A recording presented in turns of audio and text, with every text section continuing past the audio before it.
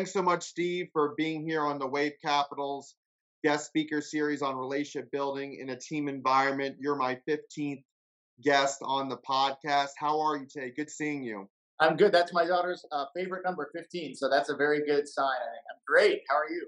I'm doing well, Steve. It was great to work with you at ESPN. I'm so glad we can keep in touch after all these years. And thank you again for being here today. Steve, when you think of relationship building, everybody has their own definition, but what does relationship building mean to you?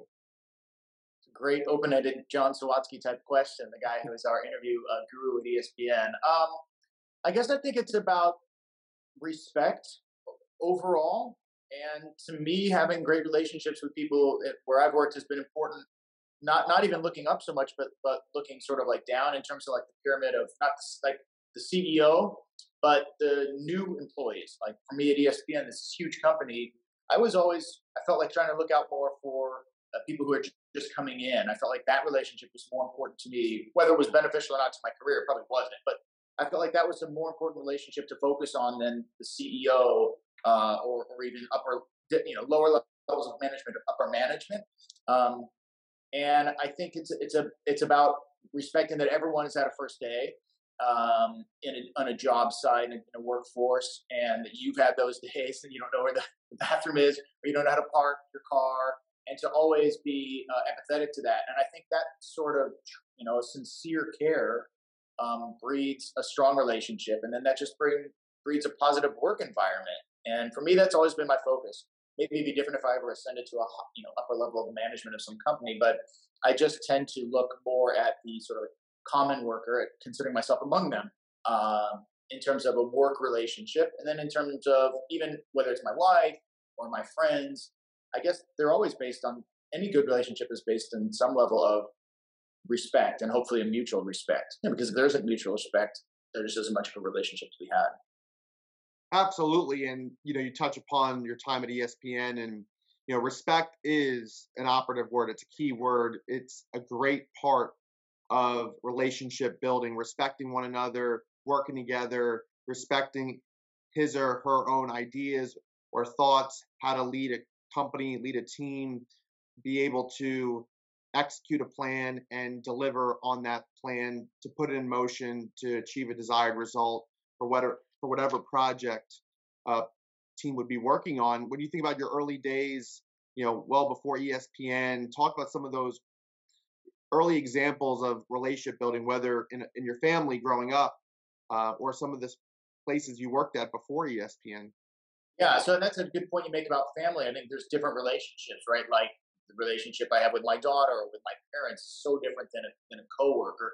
But I will say, in a way, some of the relationships that shaped me were not as positive. I had a great upbringing, don't get me wrong, but like, a high school coach who really didn't treat me well. And I think I look back at that a lot, and I think not only did it kind of make me stronger, like, okay, I'm going to achieve my goal. I'm never going to let someone else tell me what I can or can't do.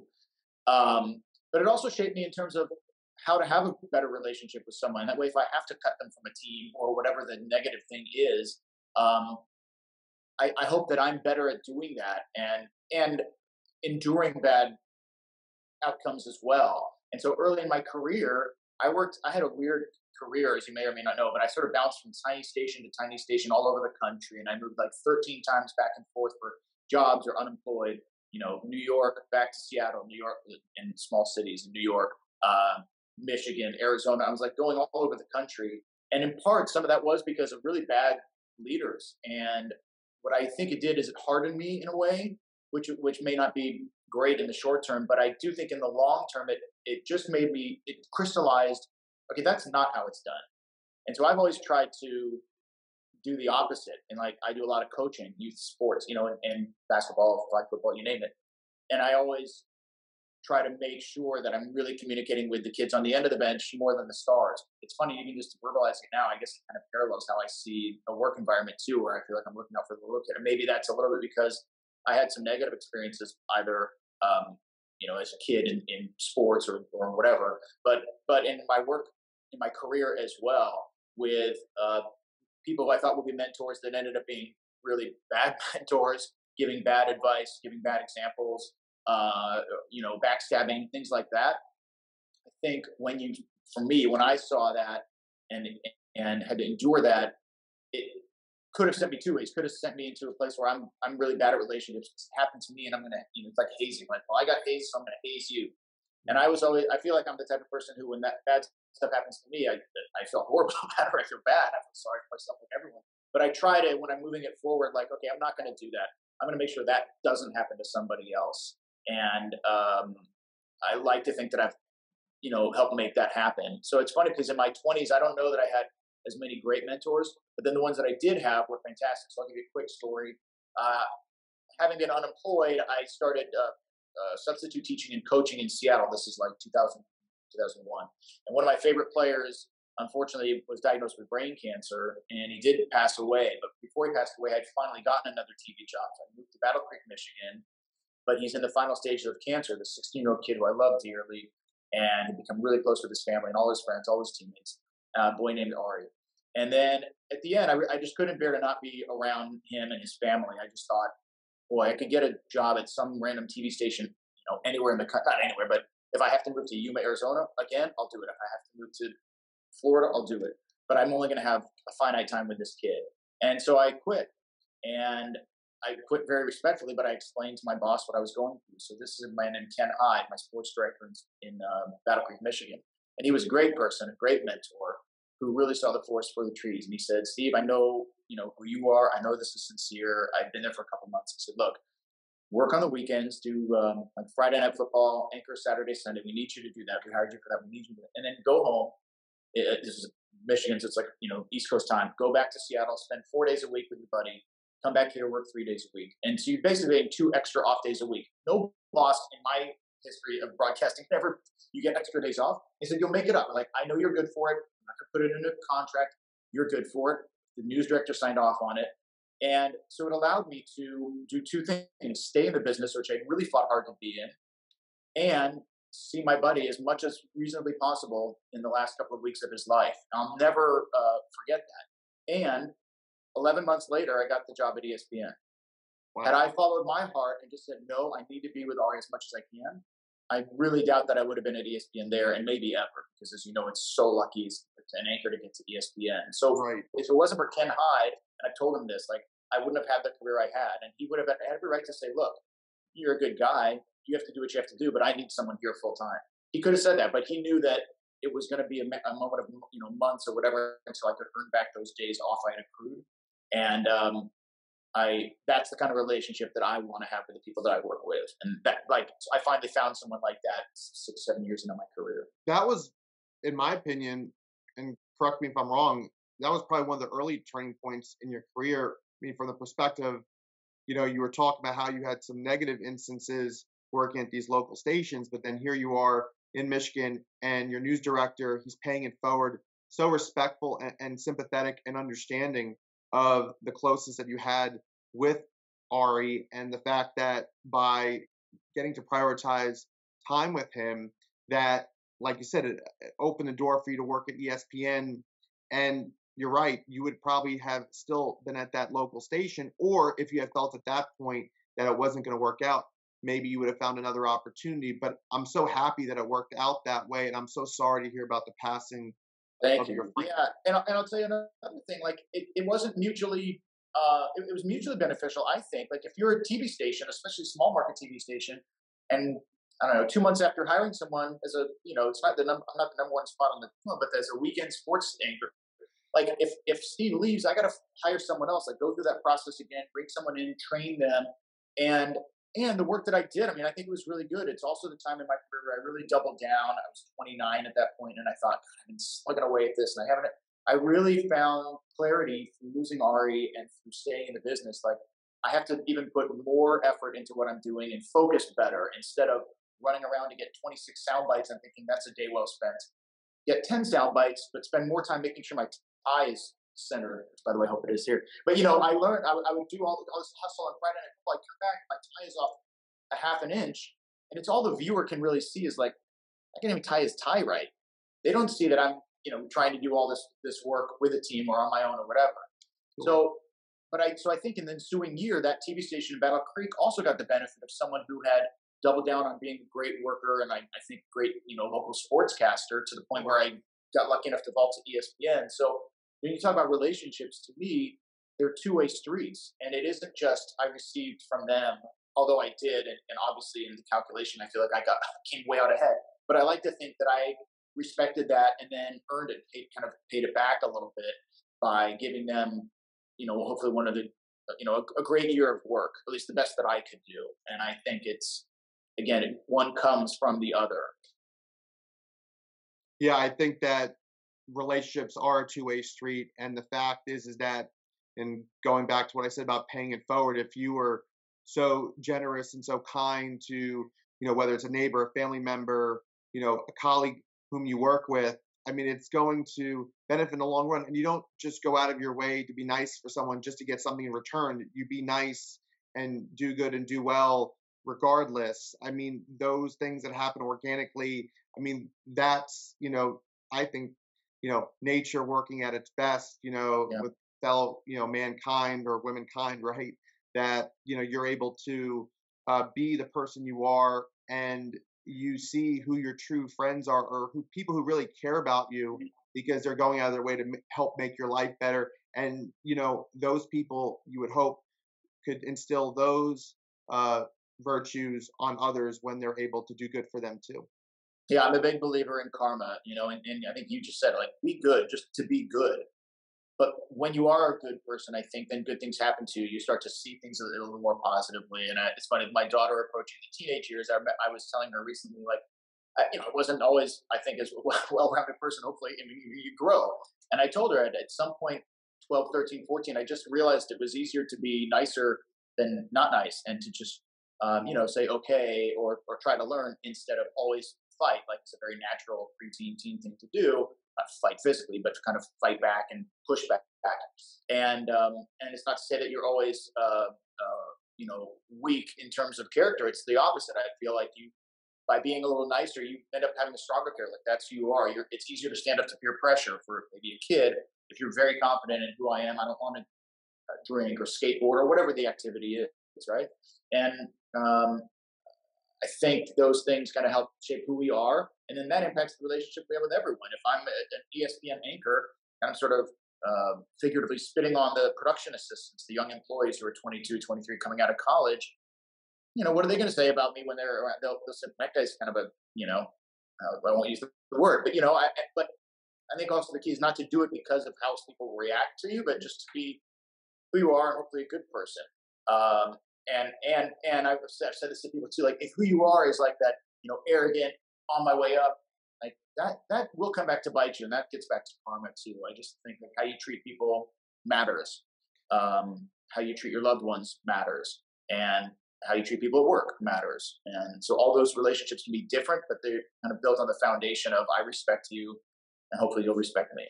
Definitely, it's cyclical, and you never know where someone's going to be 5, 10, 20 years from now, and how you treated them in the past or how they treated you in the past could, resurface later. And I think that you're exactly right.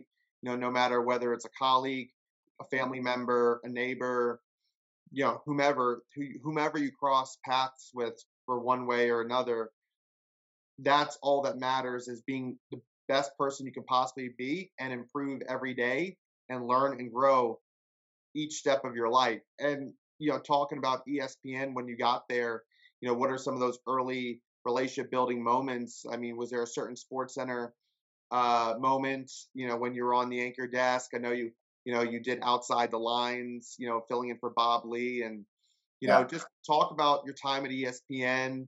I know our mutual friend, Mike Hill, I remember you and him were close, and he was one of my earlier guests on my podcast. So just bring me back to those times when I was a production assistant there.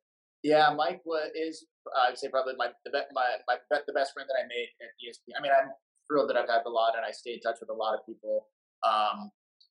So that's a great question. I mean, so early on for me, I would say mentor. Well, Kenny Mayne, he's a Seattleite, and I'm from Seattle, and I grew up watching him on one of the local stations, and he would do this thing called the Dog Days of Summer, where he'd have a picture of a dog while he's doing baseball scores. I remember this as a young kid.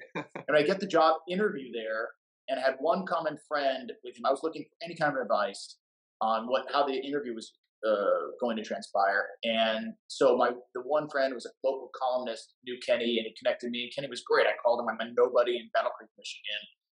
Still at this job where this guy had allowed me to stay. And I just, begged him for advice on the phone, and he couldn't have been greater. So he was kind of a mentor, even though it's not that he and I are like best buddies, but we stayed in touch, and he's been back in Seattle a lot. We've seen each other a few times. So he was a great mentor, even though we weren't that close. Whereas like Mike Hill and Darinoka, we kind of came in the same time, 2003. And I'd say we were, as tight, as everyone has their little groups of people they came in with, and Kevin Nagandi, guys like that. Neil Everett was a great mentor without trying to be. Again, he's a West Coast guy, so I had an instant bond with a Washington State guy or Hawaii guy. And I got to work with him a lot. And working with him was one of those, and working with like Bob Lee a little bit, but I worked with Neil more. And you're doing your thing, you're Michigan, Penn State highlight, and then you look over and he's doing the Oregon State Cal highlight, and he's just killing it. It's funny, he's on point, everything is timed right. So you kind of watch that, and for me, I try to aspire to be it a little bit, not try to copycat him, but like, okay, well, his game is here, and I know my game is here. He'll never say it, but I know it. I'm going to elevate to here, and then he just steps it up in return. So like, that was a guy who sort of mentored me without even trying. Bob was great. Bob Lee is just, an icon. And so anytime you get to do a SportsCenter with him, like you just feel like you're the Beatle, I don't want to like do anything wrong. Well, him and Chris Berman are like the two Beatles, right? Absolutely. I remember Dan Patrick opening the door for me to the cafeteria, and I was like, this was early, like my first week. I couldn't believe I was near Dan Patrick, and then I get to like call him a colleague, even though I never anchored a show with him. But doing Bob's show, that was a huge honor, and I always felt like I need to step up. So like that was a really powerful thing for me. When I did my audition and my interview, I was on the old SportsCenter set, the old meaning like I guess it was late 90s for like a yellowish set that turned into the Outside the Line set for a while. So being on that during the audition was crazy cool and crazy, intimidating and scary. And then they got a new set. So SportsCenter was a different set, and that one became the Outside the Line set for a while until it changed. But that was where I remember doing my first Outside the Line show. I really lobbied hard to do it. And as you know, it's a bit of a political minefield there to try to like, are you an NFL person? Are you a tennis person? And I tried some things that sort of hadn't worked, and I realized, I really like this investigative stuff. The same reason I like to do news now. I've always been interested in multiple things. So not just sports, right? So, but then I finally get a chance to do Outside the Lines. And I just remember, at this moment, I can remember exactly sitting there, like facing the camera and thinking, this is it. This is Outside the Lines. Like, it's Bob Lee's show. And that was a huge honor. So and again, Bob's been a great mentor, but it wasn't like I was in his office every 3 days or at his desk, asking for, big anchor, advice. It was just sort of trying to absorb it, trying to emulate those guys in my own style. But those are some of the guys that, like, in terms of names who jump out. But in terms of like my friends, Scott Reese is still a great friend to this day. Mike Hill, still a great friend to this day. Darinoka, Anish Shroff, Kevin Nagandi. I'm sure I'm missing some people, but also interestingly enough for me, a lot of my closest friends were guys in the research department. I say guys because statistically at ESPN they're guys, but men and women. But in the research department, who are like behind the scenes, nobody would know who they are. But Greg Found is a guy who I'm super close with. I went to Denver, saw him, met his wife, coached a basketball team with him. Greg Found. I was the production assistant for the 2011 college football season with Jesse Palmer and the late John Saunders, and then you had John Anderson and Scott Van Pelt Billen, and Greg Found and Harold Shelton was a part of my team, and I still keep in touch with Harold. Yeah, Harold at the Big Ten Network, as I understand, and like Mark Conlon's a producer who I'm really good friends with. He was at the Big Ten Network until recently. So some of my closest friends, I probably name dropped the 5 or 6 in terms of on-air guys. But a lot of the off-air staff were the people I was closest with. And I'm really proud of that. In fact, my proudest moment at ESPN by far, like for sure I had a ton of on-air moments that, I'll never take for granted. But the proudest moment I had was they had this award. I don't know if they still do. They call it the game ball. It's like a football. I don't know if they had it when you were there. They must have. And it went from employee to employee. It was like a good guy award. And sometimes with these things at companies, the executives pick, and it's like, oh, of course they picked Scott Van Pelt, or not that Scott isn't a great guy, but like they'll pick someone who generates, I don't know, you just feel like it's done out of some reason besides sincerity. So this is a award just went from employee to employee. And so, as deservedly so, it didn't go to anchors because anchors get enough attention and enough love and, don't need it. And some of them don't deserve it. Like, not every anchor is a great guy. Okay, so one of my bosses, Barry Sachs, I think, came up and said, hey, we need you to come over to the newsroom. Maybe I forget it. It was Craig Wax, actually. Craig Wax. And he said, we need you to come to the research department as soon as your show is done. I was like, okay, that's weird. Like, am I in trouble? Did I do anything? What did I do wrong? Like, human resources. Anyway, get there, and then it was Jason McCallum was a researcher there, and he was presenting me the game ball, like an award for character as a good guy. And I was just totally overcome, crying, because it was like validation that all those things I was talking about earlier, it's not just empty words. Like, I do care, and certainly I didn't do it for an award, but like, I do care about people regardless of their status and in life, but even at ESPN. And I don't think everyone does that. And probably every anchor doesn't do that. And maybe not a lot of anchors do that, but the people that I was closest with, I felt did. And I thought it was because I realized that I very much recognize a researcher is just as important to SportsCenter as the anchor. Anchor delivers it. That's a skill, and I'm proud of what I do, and I know that I do it at a high level. But it doesn't happen without a researcher. Like, I can't tell you that Penn State has won 3 of its last 4 games if I don't have someone handing me that information, and or at least at that level. I can know what I know, but it doesn't happen without the rest of it. And I recognize that, and I think those people are as deserving as praise as certainly an anchor and more, in fact. So anyway, that's a long-winded way of answering your question if 3 plus 1, but it's just about, again, like relationships. That's why I'm thrilled to be involved with this, because I thought you were going to ask me financial questions. I'm like, I'm the wrong guy to ask about that. But relationships, I feel very proud of mine, even if I didn't ascend to become as famous as Scott Van Pelt or Reese Davis or whatever. And they're all great guys. I'm not tagging them at all. Like, Reese is an amazing guy and helped me and helped lots of people. Same with Scott. And by and large, John Saunders, again, mentored countless people there.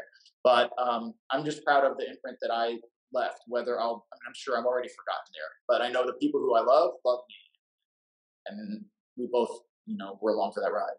Well, do you feel that the relationships that you built at ESPN, changed, or however you implemented relationship building where you are, in Seattle, or even coming from Houston to Seattle? I mean, ESPN, such a, good part of your career, but it's not the only place that you've worked for. But is it something about ESPN that stands out in a way where, and having been so involved in the sports media scene, because, you're calling games, or you're going over SportsCenter highlights, or you're filling in for Bob Lee, or whatever tasks that you had at the time, but how has that shaped you, I think, now, where you are at the local station? Do you feel like if you had never worked at ESPN, you'd be a different type of local news anchor? That's a great question. Hard to answer, because it's like, that was the path I was on is the only thing I can comment on. I will say I had going through a really hard time in my 20s in terms of my career.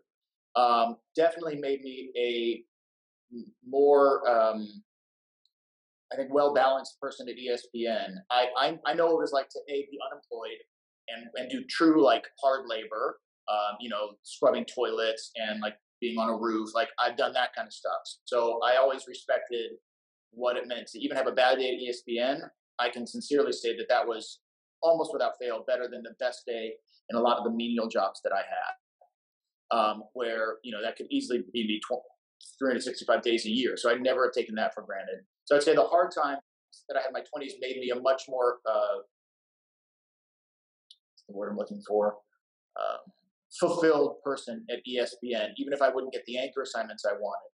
And then in terms of like how ESPN affects me now, that's one of the hard things about being at ESPN is it's super competitive. So on the one hand, it's amazing. You're, especially in local sports, you're always fighting for 2 minutes in a newscast, 2.5 minutes in a newscast, and you're getting cut because there was a storm. And so now you're down to 30 seconds of sports. You get to ESPN and it's like, no, we need to do a 30-minute show just on the Seahawks Raiders, or we need to do a 9-minute segment on sexism in sports. It's great. That's a big challenge, trying to do that well. So you're in a place of great camaraderie, but also great competitiveness. There's only one 11 o'clock Sports Center, and that's like the big show. If you're not on it, you're trying to get there. If you get there, someone else isn't on it. Someone else is trying to get your job. So it's very competitive.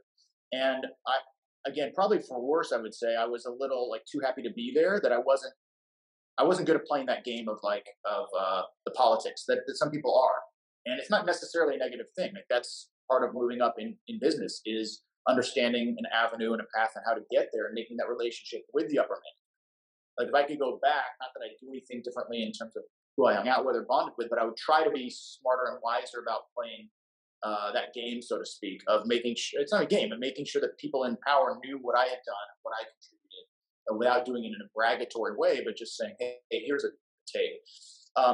So by contrast, like, how does that impact me afterwards is, I feel like I'm better at doing that sort of thing, making sure that my news director now knows, hey, here's 6 things that I've done this month. Did you see any of them?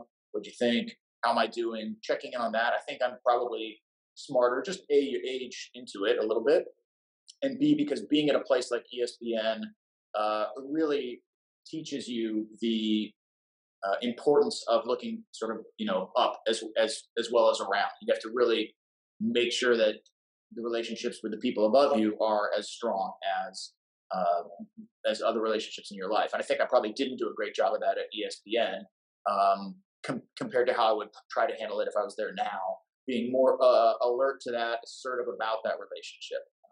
So that's something that I think I've carried with me, and I'm also confident in my job because of being at ESPN. Like, there's a level of excellence there that is very demanding, and when you do it, and you do it for a good amount of time, and I was there for 9 years for an anchor, that's pretty good. Again, it's not Linda Cohn.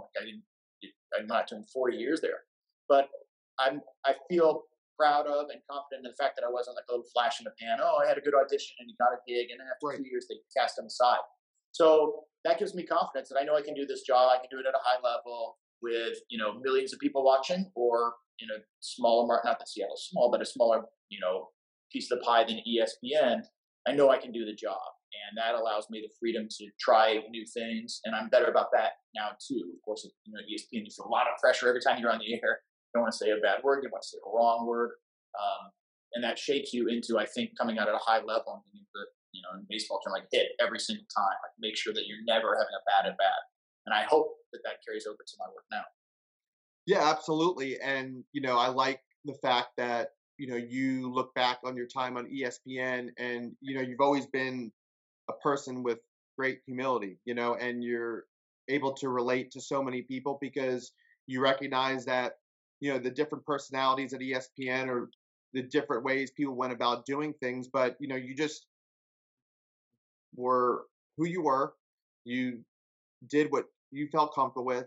And I don't like the characterization as well of a game, because I feel that as long as you're genuine, and that's how everybody should be, you learn about all your experiences at a place, and you see, what worked well, what didn't, but at least you don't look back and say, oh, I did this, I'm not happy about this. I think that for someone like yourself, because you left on great terms, at an organization like ESPN, who knows, maybe in the future you'd work at ESPN again, or, even if it wasn't the way you thought that you would be completing your time there, doesn't mean that you could never work at ESPN or another network again, because you have a great reputation, and reputations precede you. And that is important in any part of life, that wherever your stepping stones are, or wherever they lead you, or you may stay at local news forever, at least your options are available to you because you are a good person every step of the way. Well, thank you. That's very nice of you to say. But I think, the dreams change too. Like, my dream as a 13 to 29-year-old was get to ESPN. Literally, I had someone the other day, I was doing a shoot with an old high school friend, and she said she remembers when we were in middle school, I was like, I want to be at ESPN someday. Like, it was really that drive for me. But I was thrilled and so lucky to accomplish it. And then, was married, had a kid, and the dream changed a little bit. It was like, all right, if I have to be on call all the time and be ready to move to different shifts, which is part of the reality of being an anchor at ESPN, if you're not sort of top 5 anchor, then, you want something different. You want a little more stability, consistency. You have someone else depending on you. You have a child athletes in the picture now, and you want to be around for as much of that, when they're awake. So like you can't always go in at 3 a.m. or go in at 11 p.m. and stay till 3 a.m. And so that was part of the calculation to shift gears and move to Houston, and then eventually come back here, although it wasn't the original plan, but it worked out great. And now I feel like I have that, and this is the dream: be back in my hometown, see like old high school friends, get to be like I'm doing a charity event at my old high school, things like that couldn't happen at ESPN. Doesn't mean I wouldn't be thrilled and happy to be there for a 20-year run or what have you. But now the goal is stay here, stop moving. I've done plenty of moving in my life, and at a really great TV station, I have a really good position where I get to do a show that's important to me and do reports that are important to me about COVID and about environment and about politics and other things that I wouldn't have gotten done if I was at ESPN. Now I interview Chuck Todd every week. That's kind of thrilling for me. He's very, some people love him, hate him, but he's a top person in the political TV field. And I get to interview him once a week. So that's a big test for me that I have to come with my A game.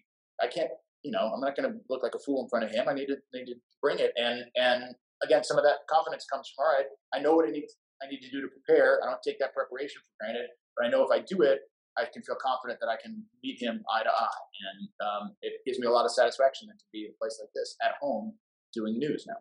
Well, it's great that you mentioned Chuck Todd, because I was right before ESPN, I was an NBC News Washington Bureau desk assistant. So I worked for NBC Universal, and I had some good conversations with Chuck Todd, and, please extend my well wishes to him. And I remember he was such a big Miami Hurricanes fan. Yeah. And I'm sure he's talked about that team with you. So it's funny because we only have like 3.5 minutes every Friday. And so I always ask at least 2 important political questions of the day, whether it's something local going on here or whatever the big national story is. But I always finish it with some sort of pop culture or sports question, because I know he's a big sports fan. So we talked Miami Hurricanes. He's a Washington Nationals fan. They won the World Series a couple of years ago. He's a Packers fan because his dad was a Packers fan. So we always exchange Packers, Seahawks sort of barbs. We talk Grammys and Oscars and Emmys. And that's another trick I learned at ESPN in terms of my interviewing with John Sawatsky, who I named dropped before, who no one will know who it is, but those of us in this world do. The importance of clear, quick, direct questions, and then you can transfer over to a whole different arena, and it can be effective, and it's more engaging for someone like Chuck, who's maybe doing 10 of these interviews in a row and getting some sort of the same 80% of the same questions. And I'll just throw in hey, at the Oscars, what do you think of Frances McDormand's speech? Or your Packers, your quarterback refuses to get vaccinated. What do you think? So it keeps him on his toes. And that's just something I wouldn't have learned. I wouldn't do that now if I hadn't had my experience at ESPN. And John Sawatsky, by the way, another guy who the average person has no idea who they are. But to me, that's his relationship with me is very special, very close to my heart. My wife and I know him and his wife. And I know that I wouldn't be who I am professionally without having met him at ESPN, where, of course, I was there and I already thought, I'm a good interviewer, I'm at ESPN. And you meet him and you're like, oh, I'm doing things really wrong. That humility that you talked about, humility is a really big, it's an important word for me. It's an important characteristic in the athletes who I loved as a kid. I look back at my 2 favorite athletes, Barry Sanders and Steve Largent. And both of them were, what happens when they score a touchdown? Hand the ball to the referee. In a way, it's even more intimidating than the big spike, which, of course, I love too. But, like, I'll be here again. Take the ball. Like, that really, I don't know, it stuck with me. And I try to be, as humble as I can. It's always something I'm working on, right? We're all human, but keep the ego in check. But I think it's served me well. And because I know my place in the world. My wife is a doctor. I see what it's like to really be, an important person in people's lives in this arena. And I've been a teacher and I know what that means. And I think being a sportscaster or a newscaster does have an important role, but I think it has, misplaced spot in the notoriety because we get to be on TV. But I feel very comfortable knowing where I sit when I'm in a room and it's a room full of my wife's friends. I know that their jobs are harder in their way than mine is, and more important for society. Well, you also have probably done a lot of relationship building directly or indirectly, getting to know, if you will, the people your wife works with and being in a totally different industry. So talk to me about some of the things that you've learned. And, we were talking offline about, what we've dealt with the pandemic and COVID-19, and do you get a booster? Do you not get a booster? Is it the right time? I'm sure you've had a lot of interesting conversations in a scientific realm Yeah. of conversation. And it's funny because in school, I was horrible at science, but I'm a very curious person. And I do believe I mean, it's when you say it, you become not humble, but I feel like I'm a humble person. But I'm one of my best qualities, I think, is I know what I don't know. And I believe that when I was interviewing an analyst in college basketball, Doug Gottlieb or Seth Greenberg or Tim Kirchner, I know that I don't know as much as them, and I respect what they know. And when I'm with a doctor, I know that I didn't, like I've seen what my wife did as a doctor who was already an MD and a PhD in Brazil to come back and get her American certification as a medical doctor and MD here. She had to repeat 6 years, 3 years of residency, 3 years of a fellowship. Like I know what it takes to be at her level, and she's still every day watching and learning and reading and learning, reading and learning. She knows what she is, and so that's one of the big things is when I'm at a table like that, I try to ask really smart questions and then listen. As my friend Sean Salisbury, another former ESPN guy, says, God gave you 2 ears and one mouth. Use them appropriately. I mean, other people have said it too, but it's a great line he likes to say. And so when I'm around, like Dr. Larry Corey, he happens to be a Seattle-based physician, but he's helped coordinating the vaccine research in our country. He's best friends with Anthony Fauci. They've been going to each other's weddings. When I'm with him, I ask and I listen.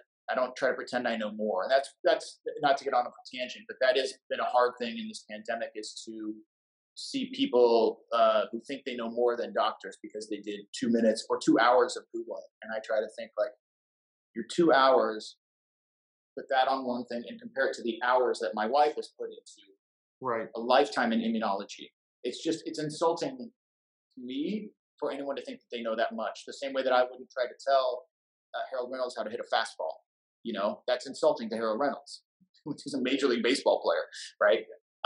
It's no different. And I think that again has served me well in a situation like this where people have decided to, believe things about ivermectin or hydrochloroquine or whatever. I don't presume to know. I listen to people who do know and I follow that. And as a journalist, that's helped me certainly well.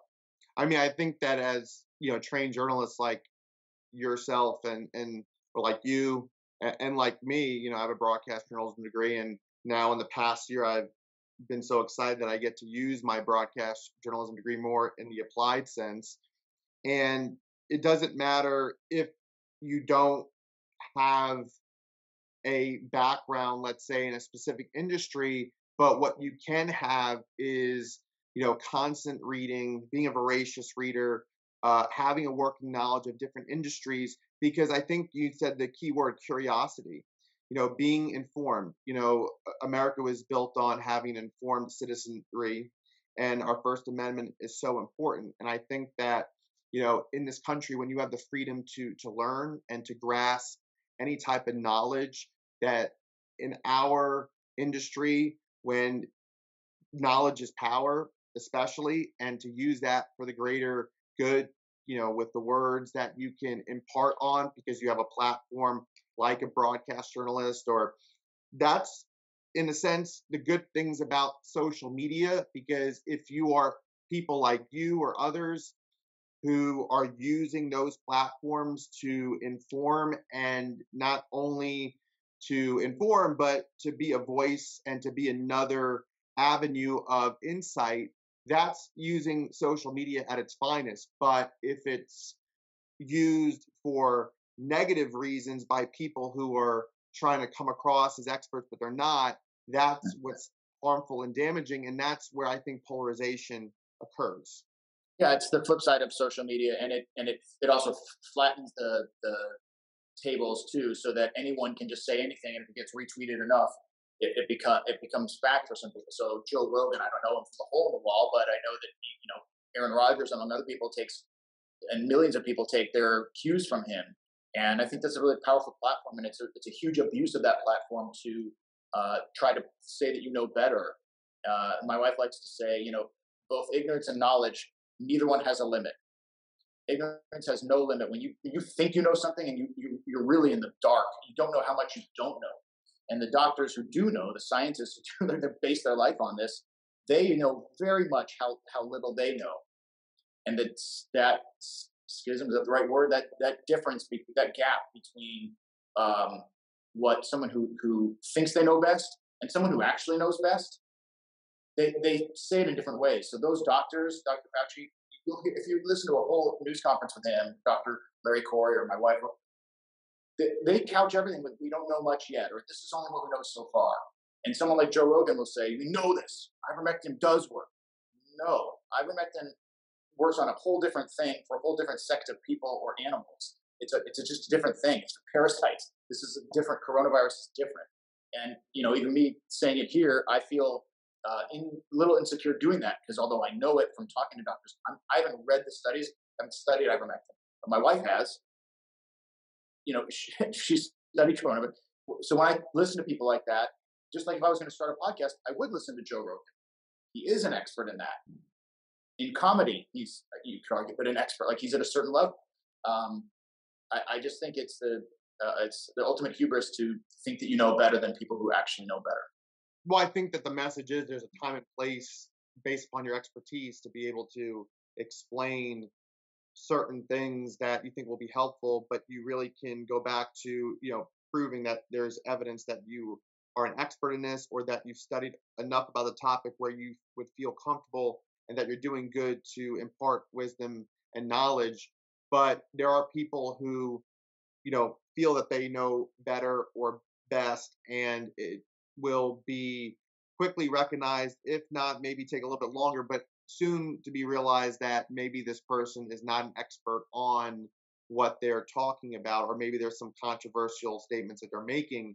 But I think that, again, everything can fall back into relationship building, because if you're an expert in something and you truly are an expert and it's backed by, education and years of applied experience, and whether you're a journalist like Sanjay Gupta, not only is he a medical doctor, not only is he a surgeon, but he became a journalist for CNN, or just other medical professionals you see that come about on local news to be experts, or on major networks, or maybe they're heavily involved in digital print media or whatnot.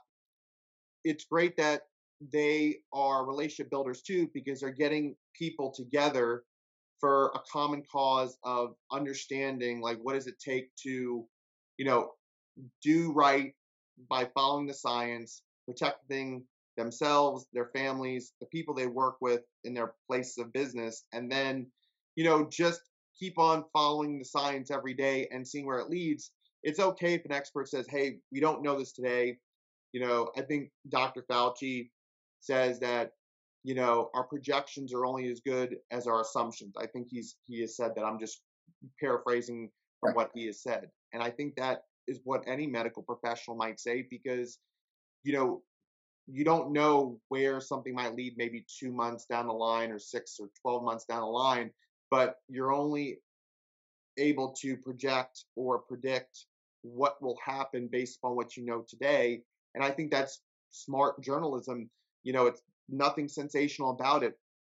It's sensational when a person or an expert were to speculate, and speculation only exists when it's not deeply rooted in facts that from today. Speculation is based upon an idea that really is not based in either science or not even considered to be an educated opinion. So I think really, as journalists like you and others, relationship building is a part of the profession. I mean, I would love to get your opinions on that.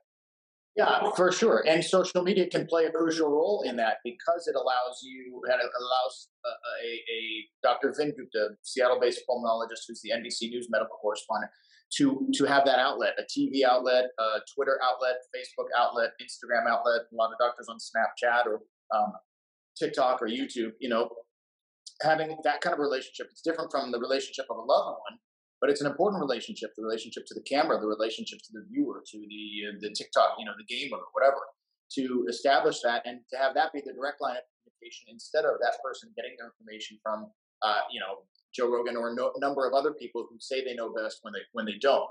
And as a journalist, I feel like it's my job to try to facilitate that. And sometimes it can feel like it's preaching to the choir, but my sincere hope is So one of the things I do now is I do a series called Verify. That my station, our corporation, we have 60 TV stations all over the country, Tegna, and at each of these stations there are people who do Verify reports, and it's just what it says. It's we take a claim and verify whether it's true or not. Claim ivermectin helps for COVID.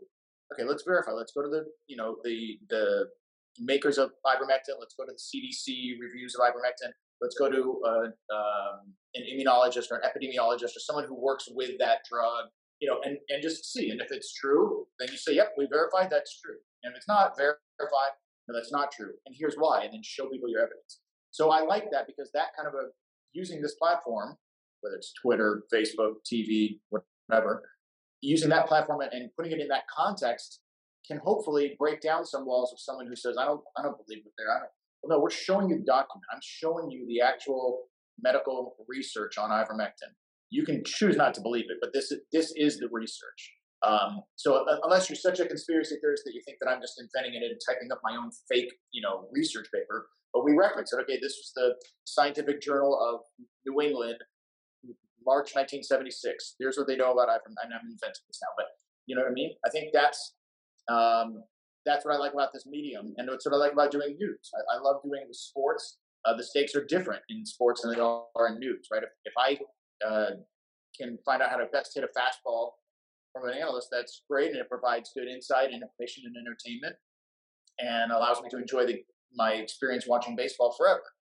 If I can have two people watch something and realize, it's having the COVID vaccine will not make me have trouble getting pregnant or give my unborn baby trouble. That's important to know. And if I have been able to impact one person that way, it validates for me the whole process. And so that's just a different type of relationship, right? The relationship that I would have with viewers or with a YouTuber or a Twitter follower, and why it's worth standing up, I think, against people who promote disinformation. And that's why I try to, as we say at our TV station, stand for truth. I try to just stand for truth. And that doesn't have any political leaning. It's just science, data, talk to scientists and doctors who know the truth and depend on them and not radio hosts. Radio hosts are not doctors. If I broke my leg, I'm not going to Joe Rogan for advice. And if I have coronavirus, I shouldn't go to Joe Rogan for advice. And Joe Rogan's a funny guy. I'm not trying to pick on him, but he has a massive platform. He's put a massive amount of disinformation about a vaccine that plenty of people who actually know would say differently. So I'm going to go with the people who know. Yeah, well said.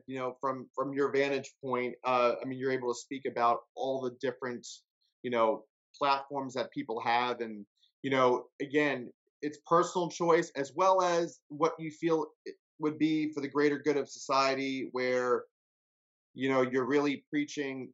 Here's where you go for the right and accurate and truthful information, from where you feel is the best places to go for that message. By the way, the same way that if someone came to me for financial advice, I'd say, ask the other guy on the camera here. Ask Garrett. And if someone's asking what it's like to be at ESPN, we both could answer that. But, we have different roles, and I think that's okay, and it's fine. You call it humility. I just call it realism. I just know that I know what I don't know. Like I said, I think that's when I try to fix a toilet and my house flooded, I learned the hard way. Okay, I don't know how to do that. Now I can learn, but until then, I'll call the plumber. And if the plumber says you got to fix the valve, I hope he's not just ripping me off. I hope he's being honest with me. I take him at his word. And the same thing about a financial question, I'll ask you. And I hope if someone has a sports or news question or what it's like to be an anchor or report, I'm thrilled to answer, and I feel like I know a pretty fair amount. But if I'm sitting in a room with Tom Brokaw, I'm going to defer to him. Right. I just think that serves you well in life, that relationship to the truth, not to put it too far, but that's kind of what that is to me. Well, the last question I have is just switching gears. I've really enjoyed our conversation, Steve. Thank you so much for being on my podcast, the Wave Capital's guest speaker series on relationship building and team environment. Talk about Seattle. I've been there a couple of years ago. Beautiful city. It's a place where you call home. And where do you see your future in broadcast news? I think we touched upon it, but where do you see your future in broadcast news? Are there messages, as you continue to work for the station? Are there messages that you'd like to implement? Maybe is there a new show or new program that your station's thinking about where you might be able to maybe take some of the things that we've talked about today and maybe be a voice for that. Yeah, I mean, one of the lucky things, like I've had such a blessed life and a blessed career, and I did have a lot of ups and downs, and I've been laid off a bunch of times, and that's very hard. And I'm not minimizing that, but I've also been so blessed. I had this dream job at ESPN. I have a dream job here now to be in my hometown at a great station on a show that I really like. I get to do these verify segments, which are really true journalism to me. I love that. It kind of fits like outside the lines, that true, getting to the root cause of something and digging deep. So I actually, what I would say is I just don't want anything to change. Like, I'm very happy where I am. I don't want to move again. So I want to be in Seattle. I love Seattle. It's a big enough market for me. I don't have any itch to scratch about I need to get to Los Angeles or some bigger. That's not there. And again, that's because I'm lucky. I was blessed. I got touched by whatever you want to call it to get to ESPN. So I did that, and I loved it. And I love being here. I love being home. My parents are 3 miles away. Like, I love my old friends are here. I know where everything is. I know how to pronounce everything. These are all benefits of being in your hometown. So I actually don't want anything to change. I love the job. I work hours that allow me to be a great dad and pick up my daughter at school every day. That's super important to me, more important than anything else, because I've got just 5 more years till she's in, college, God willing. So no, my big thing is, like, if I feel like I'm on the surfboard, I just want to stay and enjoy the ride and not fall off, because that's one thing that I've had, having been unemployed so often, like every other job, basically. I think that's also sort of cauterized into me this, like, fear that, in 6 months this could all be gone. What's next? So I try not to plan for that. I just try to always be ready and do what I can to avoid that from happening. And God willing, it won't. And I'll just get to be here. And in 10 years, once your list goes dry enough, you come back to me, you'll be like, oh, he's still at King 5 in Seattle? Great. That would be a success for me. Well, I want to really appreciate, again, you being on the show. And I've really enjoyed our podcast episode. Again, number 15. I know that number holds a special place for you. And I'm so glad to reconnect. And thank you again for all your time and availability. And I really appreciate it. Thanks so much. Thank you for having me. It's a total honor. I'm thrilled to be at this company. It's a great company indeed. Thank you very much, Garrett. You're welcome. I consider you a mentor and a friend, and look forward to staying in touch. And happy holidays to you. And we'll talk soon, Steve. Thank you. Thank you. You too. Stay safe. Thank you. You too. God bless. Right. Take care. Bye-bye. See you later. Bye.